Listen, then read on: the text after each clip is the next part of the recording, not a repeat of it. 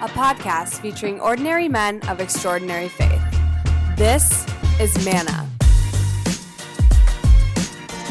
Hey everybody, thanks for tuning in to another episode of Manna podcast featuring ordinary men of extraordinary faith. I'm your host, Jeff Peterson. Now, none of the guys that you're going to meet on this podcast would consider themselves to be extraordinary, but it's their humble, holy way of living. That's exactly what makes them extra, and I am very excited for you to meet them. So I thought a lot about the introduction of today's guest and how I could help all of you out there who don't know him already.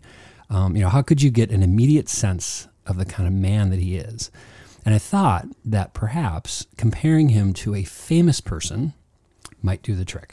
Instead of like using a lot of flowery adjectives and rambling on and on like I usually do, maybe I could just cut to the chase and name drop a famous name, and it would just immediately kind of resonate with all of you. So, and it worked. But when I came up with the precisely perfect famous person that he most reminds me of, I thought that if I said it out loud, he would either laugh out loud or he'd get up from the very comfortable chair that he's currently sitting in right now and just walk out of the room. Just like drop the mic, literally drop the mic, and just write this off as just ridiculous. And then I thought about his kids and his awesome wife and his friends, who we have the blessing of knowing, and how they'd react, and that they would probably think that today's guest and I have just been spending the afternoon here at his beautiful house overlooking his pool, just drinking all afternoon and not getting ready to talk about faith. But I can assure you, I am sober as a judge. And the more I thought about it, the more I thought, if anything is worth both of those risks, it's this. So today's guest reminds me of Mother Teresa. Yes, her, yes. Now, while he'll never share her nickname as Flower Bud or the Florence Nightingale of the 20th century, the spirit of now Saint Mother Teresa runs through the veins of today's guest. Not necessarily for what she did, but for what she allegedly said. Okay, so legend has it that years ago, when an inspired visitor to Mother Teresa asked how he could be of greater service and create the kind of impact that she was making at the time, she looked at him and said, "If you want to change the world, go home and love your family." And there it is. Today's guest taught Betsy and I how to do just that. We didn't need to hear it from Mother Teresa because we saw it from him. Nearly 25 years ago, when Betsy was expecting our first child, and both of us were so excited for our next chapter as family builders, we had the great fortune, the great blessing to move in next door to him, our guest, and his aforementioned much better half. And every Sunday night, we would watch our cul-de-sac fill up with cars carrying their adult kids, some of them with grandkids already, and they were coming home for Sunday dinner. Every week. I mean, you could set your watch by it, and they'd come early, they'd stay late, they'd have so much fun as Betsy and I eavesdropped from the window of our bedroom to listen in on the laughter and the love that was emanating next door. This is what family sounded like, and this is what we wanted our family to be like someday. Very soon, we were introduced to these wonderful adult kids at the behest of today's guest, who we had already gotten to know in his own right as a thoughtful, colorful Corvette enthusiast at the time who shared his joy and his love for family with us as our own family grew. And while there's a little bit more distance now between our two homes today, the impact of today's guest and the impact of the family that he stayed home to love has been the epitome of that Saint Mother Teresa quote. The world is changed through people like today's guest by loving his family and showing so many others how to love their own. So in addition to being a saintly neighbor, our guest is, as I mentioned, a devoted husband, father of four, including a couple of previous Manna guests, grandfather, golf enthusiast, and a man who rocks the karaoke mic better than anyone else as long as the track is Edelweiss. Please welcome today's Manna man, Mr. Roger Deters. Hey, Mr. Deters. Well, Jeff, those are very kind, humbling words. I'm not sure I can live up to those, but I appreciate it. Well, we love you so much, and this has been you're part of season 10 of Manna, and I can honestly say it's taken 10 seasons to get you on this darn show. So we're gonna make the most of it here. And as I was prepping for the show, and just again so grateful to spend this time with you. I realized for as long as we've known each other, and for as much as we've talked about family, and as much as I mentioned, we've seen your family and you with your family. I've never talked about your family growing up, so that's kind of where I kind of wanted to start. Well, I think it all starts with your family and growing up. I had the opportunity to grow up in a small town, west of St. Cloud in Cold Spring, Minnesota. Went to a Catholic grade school, Catholic high school, small town of 1,500 people back then. And it was all family. My mother's sisters lived there. My dad's family lived there, and we just grew up saying we're part of their family, and they were part of our family. Yeah. And we were educated at the grade school, which was run by the Catholic nuns. Went to high school, run by the St. John's priests, and it was fun. It was back in the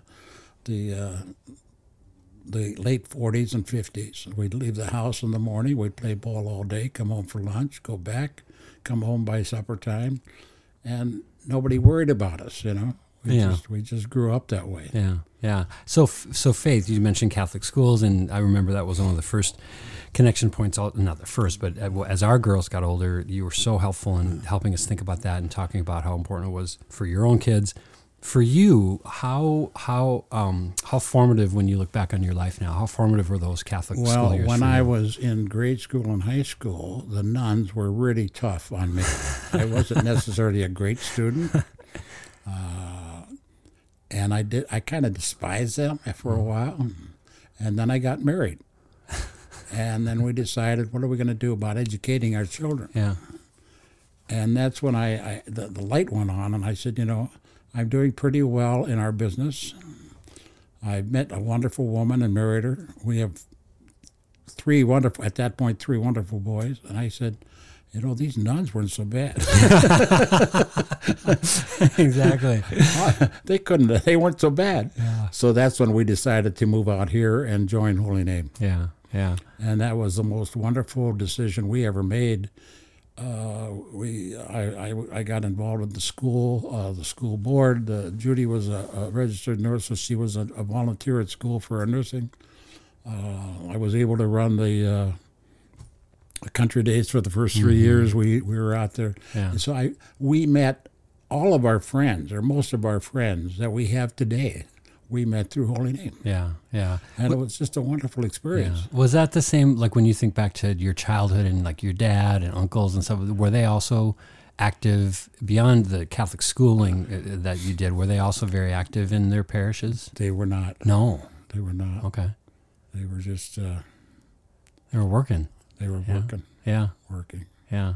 How to what do you attribute then for you? So there's a lot of stuff, as you grew up, formative with the schooling, obviously the closest of family, but then as you're a dad yourself, as you just said, you took on, not necessarily better or worse, but I mean, you were just much more active in that parish. To what clicked for you? What made it inviting for you to be a part of that? Well, we went, we were at the old church, which was about 150 parishioners at the time, and you were just forced to meet everybody, because we always came in a little late. And they always waited for us to leave to see, who in the hell are you? So that got us going. Yeah. And then Father Arnold came about 4 years later, and that was a whole different change for us. Yeah. I mean, he was raised about 12 miles from Cold Spring, so we had a German connection, and we were great friends. Yeah. And he just was a great motivator. Yeah. He could have run any major company in terms of his ability and his motivation. Well, and just how many people he's touched, multi-generations, so many people attribute their faith, their sense of community to him singularly. Who, when you think back to growing up, who were some of those guys at a younger age for you that were influential in that regard? I would like to say some of the parish priests, but I can't. Yeah. They didn't have the connection or that I needed at the time. There was a priest that was the principal of our school, Father Vernon Miller, who was instrumental in me going on to college. He always talked about marrying somebody that was Catholic. Those are things that you talked about as you were growing up. Yeah. But there wasn't anybody as influential as Arnold was, or Father Arnold was, in my life in terms of direction and motivation and just a wonderful feeling of acceptance into the Catholic Church. Mm-hmm. And we've got, our lives have been very good. We've had some trials. Our wife had cancer when she was 39. And Jeff had cancer. Kelly had a brain tumor. My daughters had cancer. And with all our faith, I don't know how you get through it. Yeah, totally. I remember, and I've told so many times, Mr. Deters, a story right around Thanksgiving, and I think it was when Kelly had a tumor, and it was not looking good. And I remember you coming into our driveway. It was cold. It was like I was shoveling or something like that. And you came over and you had tears in your eyes, and I'm not going to be able to remember the exact words, but it was essentially a message of like, it's a miracle. It's a miracle. And it was your faith, your family's faith, and just the power of prayer and I just remember being so moved by that. It was not that I was questioning, faith or prayer, but just to see, I don't know that I'd ever seen it that real, Well, we've had the prayer of healing in our house about 5 times now. You got it memorized now. We know the prayers by heart. we have the priest on speed dial. How has, those times of trial, do a lot for people to bring them closer, hopefully bring them closer to Jesus and to their faith, and so it's in those moments, I'm sure for you and the whole family, that felt like the faith meter was like up beyond 10. How, when you look back on your life, where have other moments beyond those times of adversity been where, and they don't have to be like maybe a moment, but like phases of your life where you felt like, your faith was really kind of dialed in? Or was there a moment, maybe this is maybe a different way to ask it, was there a part of your life where you felt like, even, despite the years of elementary and high school, Catholic school, like when did it kind of kick in for you personally? Like, okay, I'm into this. Like, this is my faith is my own. Like, was there a moment that you ever kind of turned that sort of page for yourself? I think it was a conversation I had back to Father Arnold again. I was on the school board and the parish council, and we used to sit after the meetings and have a beer or two, and we talk about our faith and talk about how important it is to have someone beyond what we know today, to have Jesus in your life somewhere along the line, and you get to thinking about that. And as much as Jesus is important to me, Mary is really important to me. Mm-hmm. I go to her almost every day. Yeah, it's such a gift of the Catholic tradition. And I get good answers from her. Mm-hmm. Yeah, I remember hearing somebody talk about, because there's, a lot of times people are like, why do you pray to Mary? That's not God. And it's kind of like, hey, if you had access to God's mom, to like chip in for you, like speak up for you, like, exactly. Wouldn't you do it? You ask her something and she gives you a positive answer. Yeah. And that's been my experience. Yeah. In the intro, I did go on at length with good reason for the the family that you and Mrs. Deters built here, that Betsy and I were so blessed to literally be able to watch and emulate. How if you can think back to, now over 50 years now, when your own family was starting, how intentional do you remember that being in terms of the kind of family that you created, the kind of culture that you created? Or do you feel like it was natural, like it just sort of like happened and it kept growing? Yeah, and like I'll go back. I grew up in a German home where there wasn't any external signs of love, Yeah. I think the first time my dad and I said I loved you was when he was 75 years old. And I said, I'm not going to do that. I'm going to express myself and show my appreciation. And that's when we started hugging our kids, telling them you love them. Yeah. And it just kind of grows from that. They now have a good self-image of themselves, a lot of good self-esteem. Yeah. And you got to love yourself, okay, before you can love somebody else. So I love my wife, and they could see that. And I loved each one of them differently, but the same. Yeah. And I can't remember your question. No, you answered it beautifully. And I do think, especially as we talk on this podcast about men and how men relate to each other and fathers and sons and brothers, I think that is what is so wonderful. Like your boys are, because of the way, it's not like you treated your boys a certain way and gave them a slap in the back and then gave your, daughter a kiss. Like everyone got kisses. Everyone gets hugs. Everyone hears I love you. And as a result, they do that with their boys, and it's just, there's no apologies. It's the only thing that's changed is now I tell them, listen, I'm 80 years old. You better hug me real hard. It could be the last. It could be the last damn time you get to hug me. Get it in. Oh, that's so great. I just love that. I love that. That's so great. Well, hey, we are already at the fun segment of the show. Even though I could sit here all afternoon and just keep talking, and I just might. But let's get to the fun segment. Same 3 questions we ask every guest. I should have written those down. I can't remember them, but go ahead. Well, and especially considering that you had 2 of your sons. I still haven't gotten the third one yet on the show. This is really, we're gonna do a little tail of the tape here. We can put all 3 of you guys together. Although I will say Steve won't be that hard to beat. All right, so fun segment question number 1. If Jesus knocked on your door right there tomorrow morning, okay, and just wanted to hang out for the day, okay, just you and Jesus, you got the whole day. You can do whatever you want. You can go anywhere you want. Whatever you want to do. What are you going to do with Jesus? Well, first of all, he should go to Washington and help that mess. But the fact that he's here, what I'd do is I'd get on his private plane. Fly to Augusta, Georgia. We'd only have time to play the back 9. I'd ask for 7 strokes. Fly home. By that time, everybody I know would be here because they knew I was with Jesus.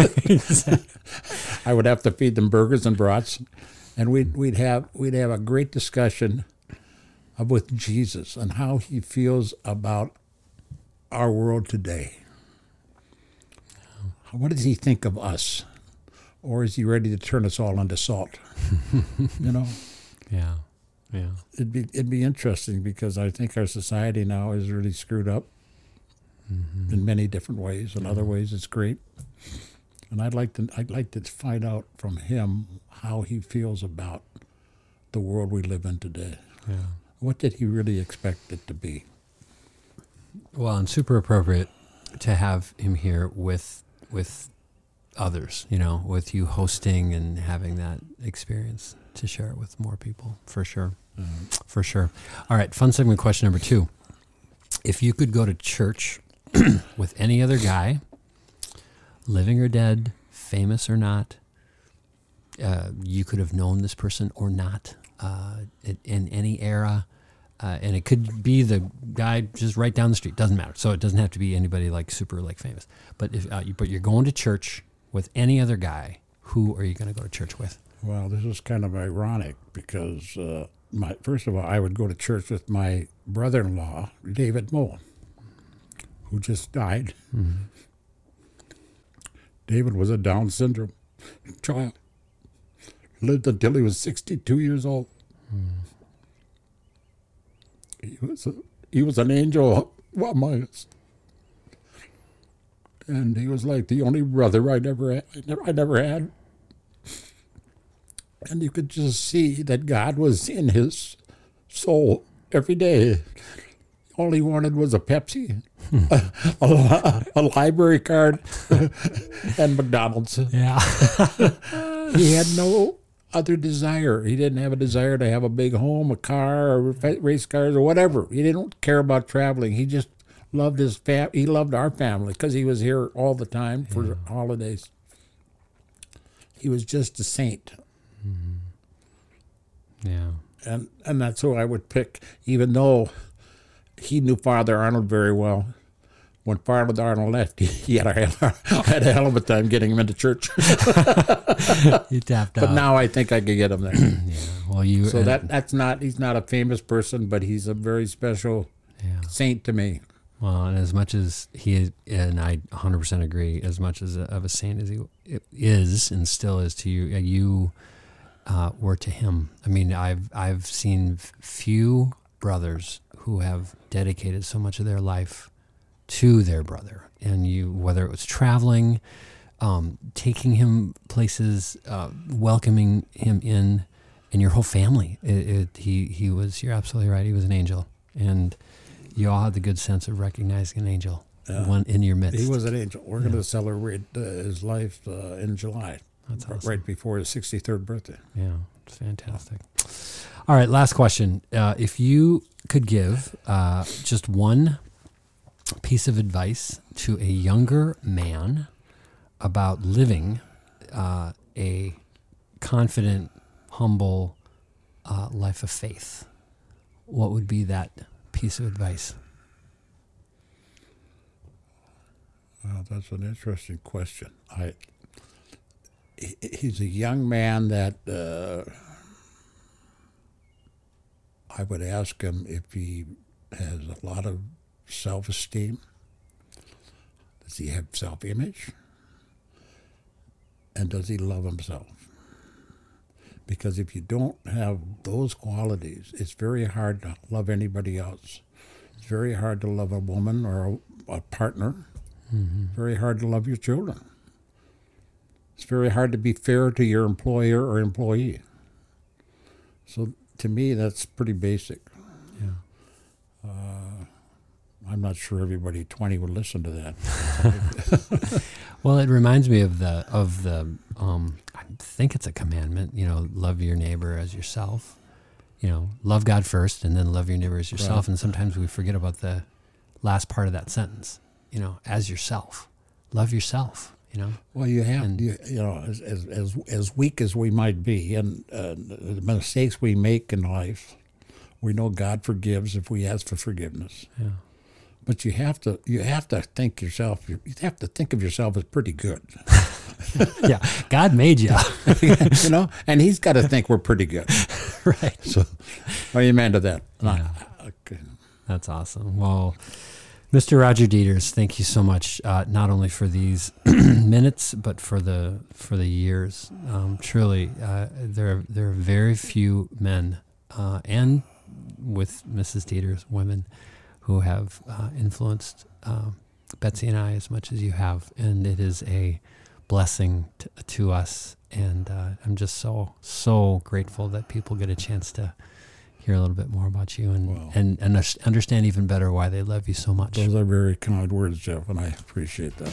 Thank you for listening to Manna. If you have any questions or recommendations for future guests, send them to mannapodcast@gmail.com.